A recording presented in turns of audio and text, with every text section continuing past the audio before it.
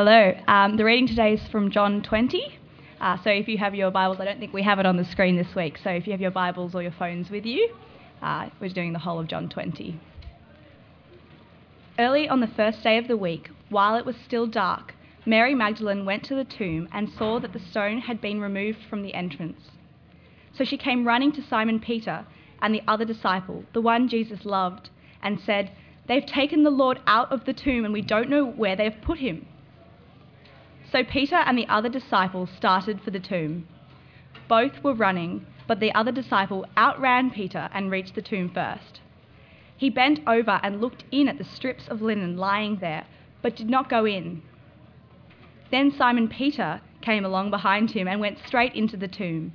He saw the strips of linen lying there, as well as the cloth that had been wrapped around Jesus' head. The cloth was still lying in its place, separate from the linen. Finally, the other disciple, who had reached the tomb first, also went inside. He saw and believed. They still did not understand from Scripture that Jesus had to rise from the dead. Then the disciples went back to where they were staying. Now Mary stood outside the tomb crying. As she wept, she bent over to look into the tomb and saw two angels in white, seated where Jesus' body had been, one at the head and the other at the foot. They asked her, "Woman, why are you crying?" "They have taken my Lord away," she said, "and I don't know where they have put him." At this she turned around and saw Jesus standing there, but she did not realize that it was Jesus. He asked her, "Woman, why are you crying? Who is it you are looking for?" Thinking he was the gardener, she said to him, "Sir, if you have carried him away, tell me where you have put him, and I will get him." Jesus said to her, "Mary." She turned toward him and cried out in Aramaic, "Rabboni," which means teacher. Jesus said, "Do not hold on to me, for I have not yet ascended to the Father. Go instead to my brothers and tell them, I am ascending to my Father and your Father, to my God and your God." Mary Magdalene went to the disciples with the news, "I have seen the Lord," and she told them that he had said these things to her. On the evening of that first day of the week, when the disciples were together, with the doors locked for fear of the Jewish leaders, Jesus came and stood among them and said, "Peace be with you." After he said this, he showed them his hands and side. The disciples were overjoyed when they saw the Lord. Again, Jesus said, "Peace be with you. As the Father has sent me, I am sending you." And with that, he breathed on them and said, "Receive the Holy Spirit. If you forgive anyone's sins, their sins are forgiven. If you do not forgive them, they are not forgiven." Now Thomas, also known as Didymus, one of the 12, was not with the disciples when Jesus came. So the other disciples told him, "We have seen the Lord." But he said to them, "Unless I see the nail marks in his hands and put my finger where the nails were and put my hand into his side, I will not believe." A week later, his disciples were in the house again, and Thomas was with them. Though the doors were locked, Jesus came and stood among them and said, "Peace be with you." Then he said to Thomas, "Put your finger here. See my hands. Reach out your hand and put it into my side. Stop doubting and believe." Thomas said to him, "My Lord and my God." Then Jesus told him, "Because you have seen me, you have believed. Blessed are those who have not seen and yet have believed." Jesus performed many other signs in the presence of his disciples, which are not recorded in this book. But these are written that you may believe that Jesus is the Messiah, the Son of God, and that by believing you may have life in his name.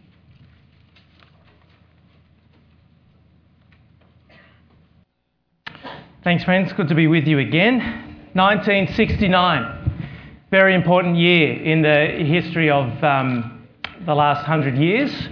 A number of important things happened in 1969. First of all, we have that was a double click. This is very sensitive. We'll talk about both those things at once. Well, actually, the first one on the left-hand side, the Woodstock Festival. 3 days of a whole bunch of hippies gathering together in a field on the outskirts of New York, where they spent those days listening to people like Jimi Hendrix and taking drugs and engaging in other recreational activities. But it was a very important moment which kind of epitomised a cultural trend from that part of the last century. the hippie movement from the 1960s through to the 1970s. Also in 1969, on the other side, Rod Laver, the last male to win the tennis Grand Slam, the Australian Open, French Open, Wimbledon and the US Open. No man has done that since. Roger Federer came close in 2004, but the French Open has always been a little bit problematic for him. He's only won it only once, not compared to the other Grand Slams that he's won numerous times. Steffi Graf, of course, has won the Grand Slam in the women's tour. 1988 is when she won the Grand Slam, but Rod Laver was the last person to win from the men's competition in 1969. Also, perhaps the biggest thing that happened in 1969 is that two American astronauts, Buzz Aldrin and Neil Armstrong, landed on the moon. For the first time, humans went to that celestial body and traversed the moon dust up there on the lunar surface.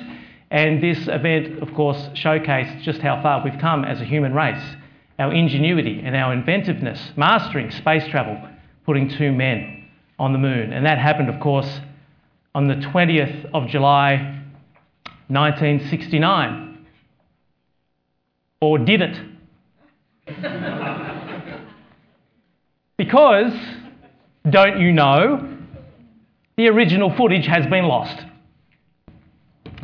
Pictures like that one, published by NASA, of course, were taken on a huge Hollywood set, and the US government paid off thousands of people to keep quiet about this. The US government actually had a very good reason to fabricate this lie. Why? It's the height of the Cold War. The Russians have put someone up there into space first, and so the Americans had to top that somehow. What better way than to fabricate a moon landing? And don't you think it's just a little too convenient that all these supposed moon landings happened way back before our living memory, back in the 60s, back in the 70s? If we can put people on the moon, how come it's not happening now? You haven't thought about that, have you? You might think, well, they can't afford it. The cost is too prohibitive. That is absolute rubbish. Because if they could afford it in the 1960s, of course they can afford it now. How much cheaper is stuff these days than compared back to the 1960s? And there is more computing power, they tell us, in an iPhone, more computing power in an iPhone than in the whole supposed Eagle lunar landing module. If people can land on the moon, surely they'd be doing it now, but the Russians aren't doing it, the Chinese aren't doing it, and the Americans never have. Who's with me? It's all there on the internet. You can look it up. Fact, not fiction. Of course, you shouldn't read or you shouldn't believe everything you read on the internet. You'd be happy to know that I'm actually not a moon landing denier, but I'm happy to believe that human beings have walked on the moon from 1969 through to 1972, which was the last time that the Americans sent an Apollo mission to the moon's surface. But what these conspiracy theories do, not only do they offer us a little bit of light relief, but they also remind us that whenever you make a serious claim, there's always going to be someone who's going to be sceptical. Make a serious claim and you need to be prepared for people to turn around and go, really? Did that really happen? I'm not going to believe it unless you can prove it. And so such is the nature of the sceptical world in which we live. Now, for just under 2,000 years, the Christian church has been making a pretty big claim. And the claim is this, that Jesus of Nazareth was killed and buried in a tomb on a Friday, and then on the third day after that, on the Sunday morning, he was raised back to life. That's a big claim. And it's a claim which has attracted its fair share of sceptics over the years. But this afternoon, I want to suggest that this is a claim worth considering, because if Jesus has indeed been raised from the dead, that raises a pretty important question. Could there actually be something beyond the grave? Could there be life after death? Because if Jesus was able to somehow attain that, then maybe he holds the key as to how we might grasp hold of it. And it's something, I think, deep down, sometimes we train ourselves not to think about it, but if we do go there and we do think about it, I think it's something we deeply want. I mean, I think it was Woody Allen, the American filmmaker, who said, "It's not that I'm afraid of death, it's just that I don't want to be there when it happens." You see, that's true, isn't it? But the promise of the resurrection is that maybe there's an answer. That's the promise of the resurrection. But before we grab hold of that promise, there is another question which raises itself, and that's the question of the fact of the resurrection. Did it really happen, or is the Christian church just holding out false promises? That's the question I'd like us to discover this afternoon, or explore this afternoon. Now, in response to modern scepticism, the Christian church has offered three main arguments in support of this belief. First argument is the existence of the empty tomb. That needs to find an explanation if we're to deny the resurrection. Second argument, the appearance of Jesus to witnesses. And the third argument is the observable change in the disciples, a change which we can ascribe to their encounter with the resurrected Lord. And we see all these arguments represented in John chapter 20, beginning with the fact of the empty tomb. How are we going for sound now? I feel like there's a bit of echo. Is that irritating for people? Yep. All right. Ex-president is indicating something to me. Turn the volume down a bit. We'll see how that goes. Still getting it? Yep. Have I got a gain on it? I've got no idea what that is. How about we turn this off? We turn this up. How does that... Hello? Hello? Hello? Can you hear me now? That's good? How about we just go with the lectern? All right. We're in business. Good. All right. So John chapter 20, and we begin with the fact of the empty tomb. Now, it was Mary Magdalene, one of the female disciples, who first saw evidence that something had happened. Chapter 20, verse 1. Early on the first day of the week, while it was still dark, Mary Magdalene went to the tomb and saw that the stone had been removed from the entrance. So she came running to Simon Peter and the other disciple, the one Jesus loved, and said, "They have taken the Lord out of the tomb, and we," interesting she uses the plural pronoun there, "and we don't know where they have put him." Read the rest of the gospel accounts and it appears that Mary wasn't the only person at this point, but there were at least two other women with her, Mary the mother of Jesus and another woman called Salome. And in the verses that follow in John's account, Peter and John also run to the tomb. They both go inside, only to find the burial cloths, the linens that dead people were wrapped in, only to find these burial linens with no body to be seen. So here is the question. What happened to the body? Easy, says the Christian. Jesus was raised from the dead.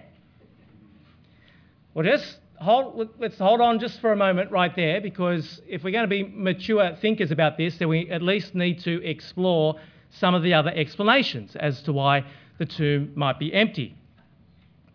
Maybe the Roman or Jewish leaders decided to move it. Maybe somebody moved the body. It's as simple as that, perhaps. Well, in the biblical account, the Romans seem pretty disinterested in the whole affair, actually. Pilate, the trial of Jesus seems to be something that he doesn't want much to do with, so it's a little hard to find a motivation as to why the Romans would decide to move the body. The Romans were interested in maintaining what's known as the Pax Romana, the peace of Rome, and so they may have been motivated to action if they felt the growing Christian movement was becoming too much of a threat, too much of a disruption, And they could have disarmed that growing movement by producing Christ's body if they had it, you see. But no such body is ever produced, which indicates that the Romans didn't know where it was.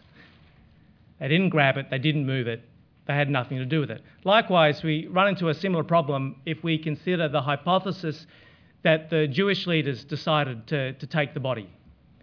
Because when the Christian movement did grow and start to have influence, the Jewish leaders were very uncomfortable with that, and they wanted to stop the Christian movement from growing, and so they decided to try a few different things. Mainly they resorted to violence. But they could have stopped it by just producing this body. If they moved it, if they knew where it was kept, they could have said, well, you Christians, you're preaching that Christ has been raised from the dead. Here he is. We've got him. And then because the Christian movement was based heavily on this claim that Christ had been raised from the dead, the Christian movement would have stopped. But no such body is ever produced. In fact, in Matthew's Gospel, Matthew tells us that the Jewish leaders thought that the empty tomb was a problem. They had to find an excuse. So they blamed the disciples. Well, the disciples must have taken him. And we might hear that accusation and think, well, that makes a lot of sense, actually. Maybe the disciples had reason to move Jesus' body, because in moving Jesus' body, that would have been the first step in fabricating this lie that had been raised from the dead. But I'm not quite sure the disciples would have had as clear a motivation to move the body as we might think. It's interesting to note in this account of John's that as Mary assessed the situation, she didn't go straight for the resurrection as an explanation. Did you pick that up? She's not thinking resurrection. She thinks, oh, someone must have moved him. And John admits in verses 8 and 9 that he only believed the resurrection after he saw the empty tomb. It wasn't something that he was expecting. You see, both John and Mary, like many Jews of this time, they believed that God would raise everyone at the end of time, but they were not expecting the resurrection of the Messiah immediately. That's not how they read the Old Testament. And so it's hard to see why they would fabricate such a thing. It's just not something that was on their radar. And even if the disciples did want to move the body, Matthew tells us that a guard was placed on the tomb by the Jewish leaders, therefore making it very difficult for anyone to get close to do something with the deceased Jesus. And by the way, the placing of this guard by the Jewish leadership indicated that they wanted that body to stay exactly where it was. They weren't interested in moving it at all. So did someone move the body? Is that how we explain the empty tomb? Well, it's hard to see a motivation for this action from any of the main parties who were involved. It's hard to see why they would actually want to be involved in moving this body. Maybe the tomb was empty because Jesus wasn't actually dead. Maybe he never died. Maybe he just fainted on the cross and then recovered in the tomb, where he managed to rip off all those bandages and linen that he was wrapped up in, and then he was able to move the heavy stone that was rolled in front of the tomb, and then he managed to overpower the guards who were placed in front of the tomb, and then he hooked up with his friends in Jerusalem. Maybe that's what's actually happened, kind of like an Aramaic-speaking version of Jackie Chan, right? Busting out of that tomb and fighting off 5 guys at once and then hooking up with his friends. It's actually a serious theory called the swoon theory, that Jesus just kind of swooned on the cross and then he revived in the tomb. It's a theory put forward by an ex-vice president of the EU, actually. Barbara Thiering was involved in the EU I think in the 40s or 50s or somewhere in that era. And then she went on to become quite a radical New Testament scholar here at the University of Sydney, and she put forward this theory that Jesus never actually died, that he somehow revived and made his way out of the tomb. It's problematic on a number of fronts. How likely is it that someone who's been brought so close to the edge of death, who'd been flogged and crucified, who'd had iron nails driven through their wrists and feet, how likely is it that they would have had the strength to do this? And to not only make it out of the tomb, but in Luke's account, to be found walking the 11-kilometre journey from Jerusalem to Emmaus. Walking 11 k's with those injuries in your feet. It's unlikely. And not only is it hard to imagine Christ being so vibrant after his ordeal, but when you read through the Gospel accounts, the Gospels seem to indicate in a number of ways that Jesus was in fact dead. One of the things I've done in the last week is I've tried to do some research, and maybe some of the medically trained people here in this room this afternoon might be able to fill me in afterwards if I'm getting this a little wrong. But from what I understand, I tried to do the research as to how it is that a medical officer makes the determination that someone has in fact died. What are the signs, what are the signs of the lack of life that people are looking for? Now, apparently, it's not rocket science, but it is neuroscience in a way. Apparently, one of the signs is the corpse has stopped breathing. And actually, that's a much more reliable indicator than the absence of a pulse. So I've learnt during the last week. Now, when you look at the Gospel accounts, both Mark and Luke indicate that Jesus stopped breathing while on the cross. And in modern medicine, this is the sign that medical officers are looking for. If you've ever been in the very sad situation of attending to someone on their deathbed, as I have in my profession, it's something that you're called to do from time to time. If you've ever been in that situation, then you'll know that one of the things that marks someone's final hours is the very pronounced and obvious signs of breathing as the body is sucking that oxygen into its dying body. It's very pronounced, and you notice it when it stops.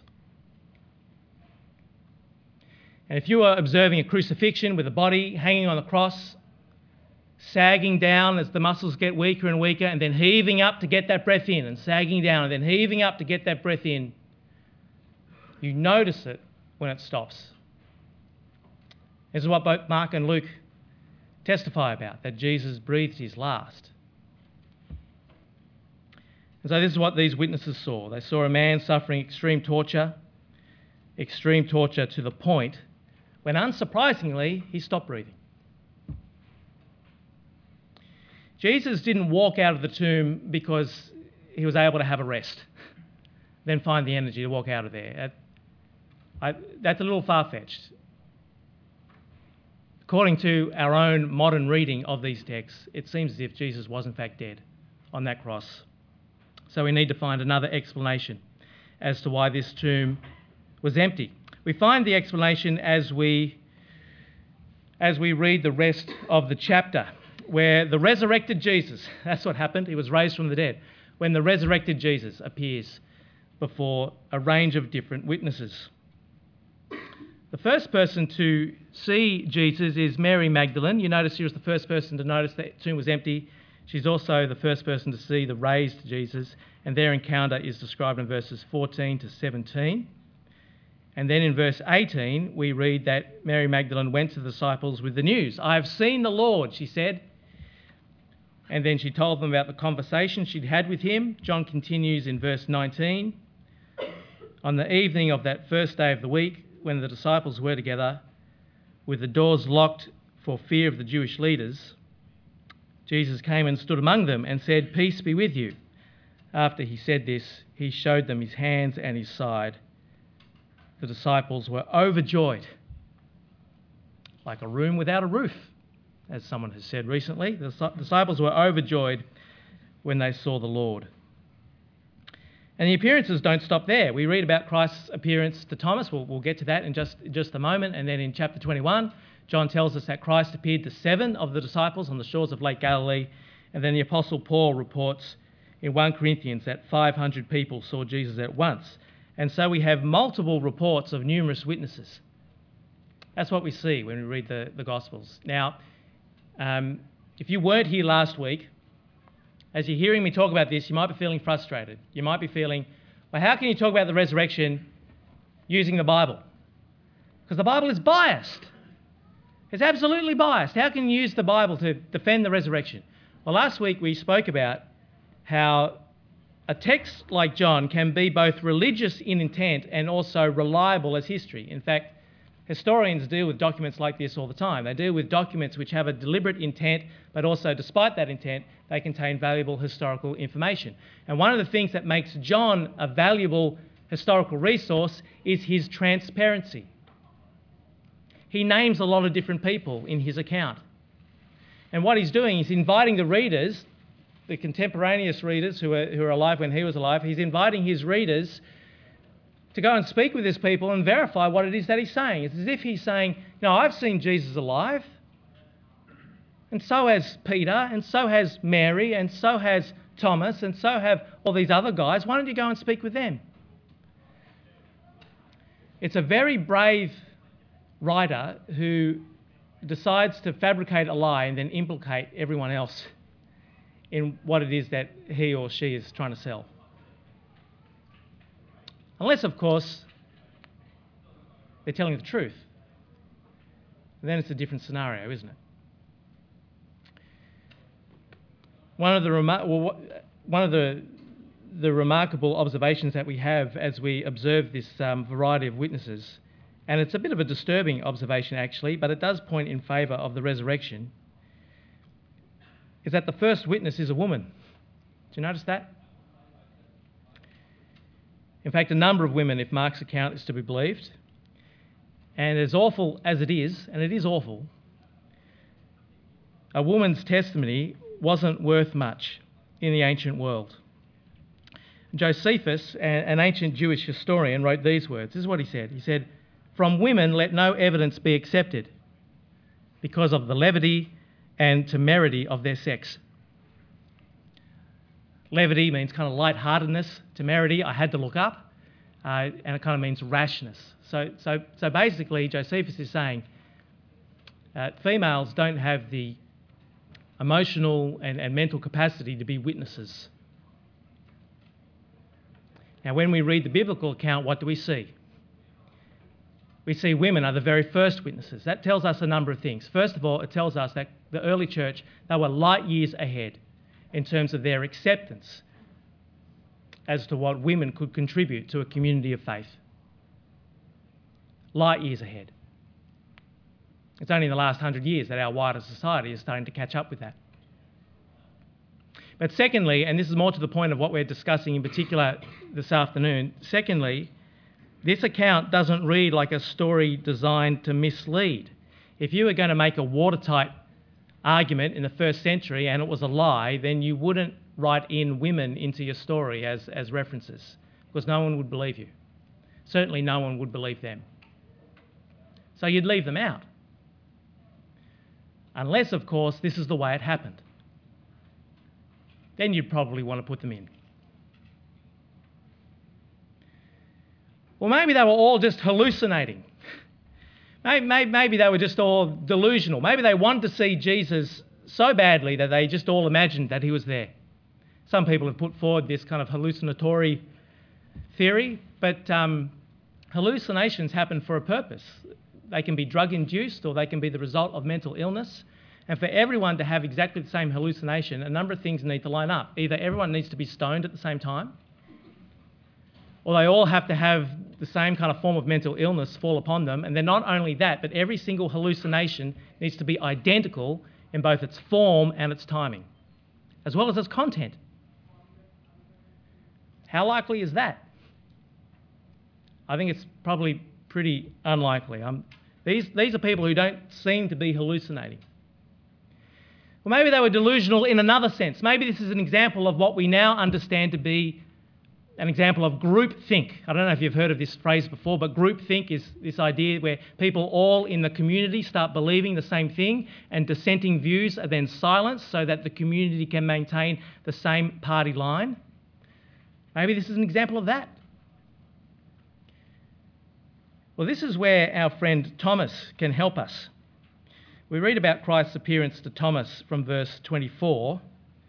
Thomas wasn't with Mary and he wasn't with the other male disciples when they first saw Jesus, but he wasn't just going to take their word for it. Thomas is an independent thinker, as were a number of the early Christians. So, for instance, you read the rest of the New Testament, you see that everyone at some stage seems to have a disagreement with Paul over something. He disagrees with the Corinthians. He and Peter have a disagreement. He and Barnabas have a disagreement. What this suggests is that the early Christian community was not a community which fostered the environment which would create a groupthink situation. They were all too independent. And so I'm not quite sure that's an example either. And not only is Thomas an independent thinker, he's also a scientific thinker. He's a man who wants to see and feel evidence. Verse 25, he says, "Unless I see the nail marks in his hands and put my finger where the nails were and put my hand into his side, I will not believe," he says. I will not believe it. C.S. Lewis warned us about something called chronological snobbery, which is where we believe that our era is so much more superior than all the other eras that have gone before us. And sometimes we can apply that snobbery to the text of the Bible. We can say, well, they might have believed that superstitious nonsense way back in the ancient world, but we modern people, we know better, don't we? We're more scientific in our thinking. Can you see how Thomas, even though we know more scientific facts than him because we're coming at a later stage in world history, but do you see how Thomas is scientific in his approach? He's an empiricist, like us. He wants to see the hard data. What's more, he gets it. Verse 26. A week later, Christ's disciples were in the house again, and Thomas was with them. Though the doors were locked, Jesus came and stood among them and said, "Peace be with you." Then he said to Thomas, "Put your finger here, see my hands. Reach out your hand and put it into my side. Stop doubting and believe." I feel a little sorry for Thomas, actually. If someone calls you a doubting Thomas, that's not a good thing. What a legacy to leave behind, to be named after to have an insult named after you. But he's been caught out in his disbelief here, hasn't he? He's so stubborn in his refusal to believe, and now he's shown up in front of all the other disciples. If I were Thomas, I think I would have to fight the temptation to feel a little indignant with Jesus. I'd probably get a little angry. Come on, Jesus, you showed yourself to the others. Why didn't you show yourself to me? You're asking of me the harder thing, to believe without seeing. What do you expect me to do? What do you expect me to do? I mean, that's how I probably would have responded to Jesus, but I love Thomas's response in verse 28. Thomas says to him, "My Lord and God." My Lord and God. No protest. No argument. Rather, he's a changed man. A change has occurred. And this touches on the third argument that we Christians use in support of the resurrection. People were changed by something that they had seen. They were changed by something. Just as Thomas was changed, the other disciples were changed as well. If you picked up, as we had our Bible reading, you may have picked up in verses 19 and 26, the disciples were meeting behind locked doors out of fear. Jesus had died. Atonement had been made. Sins of the world cleansed. This is the time for celebration. No, they're hiding behind locked doors. They're shaking. They're thinking, are we next? But then, you read the rest of the New Testament and something changes. And if the rest of church history is anything to go by, we see both men and women willing to die for this belief that Jesus had been raised from the dead. We go from frightened little mice to men and women of great courage. What is it that made the difference? Could it be that they realised that death was only temporary? Could it be that they realised that Jesus was right all along? Could it be that they realised that the enemies of Jesus, and therefore the enemies of them, they weren't going to win in the end? Could it be that they'd seen the risen Lord Jesus and that's what made the difference? Because something made the difference. And if we take the Scriptures, the Scriptures testimony, then that difference is the resurrection of Jesus Christ. So they're the three arguments we use. Empty tomb, witnessed appearances, the changed disciples. The question we have now is, How are we going to respond? You may be a little bit like Thomas. Many people are. I've spoken to people who've said, I won't believe unless Jesus comes right down in front of me, right down here, then I'll believe. Well, the fact that Jesus isn't appearing to us is just a product of our place in history, because he has appeared. It's just that we weren't in the room at the same time. Just like we weren't on the moon when the astronauts landed there. But not being present at the time is no reason to excuse ourselves. As Jesus says to Thomas in verse 29, because you have seen me, you have believed. Blessed are those who have not seen and yet have believed. Blessed are those who have not seen and yet have believed. Is Jesus asking us to engage in some kind of blind faith, just to believe without evidence? That's not what he's saying. At least that's not how John interprets his words, because we read John's words in the very following verse 30. Jesus performed many other signs in the presence of his disciples, which are not recorded in this book. But these are written that you may believe that Jesus is the Messiah, the Son of God, and that by believing you may have life in his name.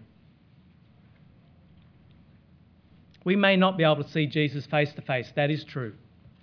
But what we do have is not blind faith, but rather the testimony of those who did see Jesus face to face. That's why John wrote it down, so that we might see it and that we might believe, that we might stop doubting and put our trust in him. But the reward for believing is not just to find ourselves on the right side of history. Everyone's concerned to be on the right side of history. Got to take the right moral line in the right political, on the right political issue to be on the right side of history. That's what people are saying. But believing in the resurrection not only puts us on the right side of history, but the other great benefit, and this is why the resurrection is important for me, it's because we get a share in the very resurrected life that Jesus himself experienced. What does John say? He says, these are written that you might believe, but that we may have life in his name if we believe. It's a horrible thing to see someone die. It's a horrible thing to see those breaths stop. But the promise of the resurrection is that final breath is not the final thing. That there'll be more breaths to come as God himself breathes new life into our bodies, just as he did with Jesus. That one day we too will be raised from the dead. That's the promise of the resurrection. You know, I remember once in year 7 having an argument with my history teacher. Barbara Thiering actually had been on the television. We were discussing it in our history class. We were discussing the resurrection. He very graciously told us all what actually happens after you die. I feel sorry for the kids who weren't there at school on that day. But he said, after you die, people remember you and then you live on in their memory. And then he pulled the atheist trick where he underscored just how comforting he finds that crap idea. You live on in people's memory, and I love that idea. I love that idea. Really? Some snotty-nosed grandkid remembers you. That's something that's wonderful. Then a couple of generations after that, no one's going to remember you unless they log on to Ancestry.com or whatever the equivalent is in a few years' time. But what does the promise of the resurrection say? You can live. You can live forever. And the way we access that promise is we believe the fact of the resurrection. As Paul says in Romans, if you confess with your mouth that Jesus is Lord and believe in your heart that God raised him from the dead, you will be saved. You access that promise by believing in the fact. What I'd like to do, just to finish, I'd like to pray a prayer which is based on the words of Thomas, because I think it's an appropriate way to finish. That's how John would want us to finish, because he's written his gospel in order for us to respond in faith. And so if you know that today is the time to stop doubting and to start believing, then why don't I pray on your behalf, and you can say amen at the end and take hold of that prize which is yours in Jesus, eternal life. Let's pray. Father in heaven, we see from John's Gospel that Jesus could not be held by the tomb. We see and believe that you raised him from the dead, as witnessed by your servants, the disciples, as witnessed by John. in his gospel. We are sorry for our disbelief, and we now turn to Jesus, who we now call our Lord and our God. And we thank you for the eternal life that is now ours forever. In Jesus' name. Amen. One question we have time to answer, and I'll hang around and chat with people and maybe go through some of these questions if people are interested. Why does 1 Corinthians 15:5 say that Jesus appeared to Peter first, and when John says that Mary saw him first? Well, a couple of things to say. Maybe Paul had in mind the male apostles when he was speaking about who saw Jesus first. Perhaps he was buying into that mood of the day, or perhaps was aware of the mood of the day and so made his argument accordingly. Perhaps that's one reason. The other thing to remember is when you look at the different documents in the New Testament, when you actually see variations in what it is that they describe or in the order that they describe events or things like that, that's actually evidence against collusion. It's evidence that these are independent witnesses. Quick example, I remember watching TV, there was a big natural disaster happening and I was flicking between the stations. One channel said, that this building collapsed at 10 minutes past the hour. The second station said, this building collapsed at 20 minutes past the hour. They both can't be right. But what do we know? We know a building collapsed and it was disastrous. And that can be verified by two independent witnesses. And I think when you're reading the New Testament and you see things and they're explained in different ways, that's something to remember.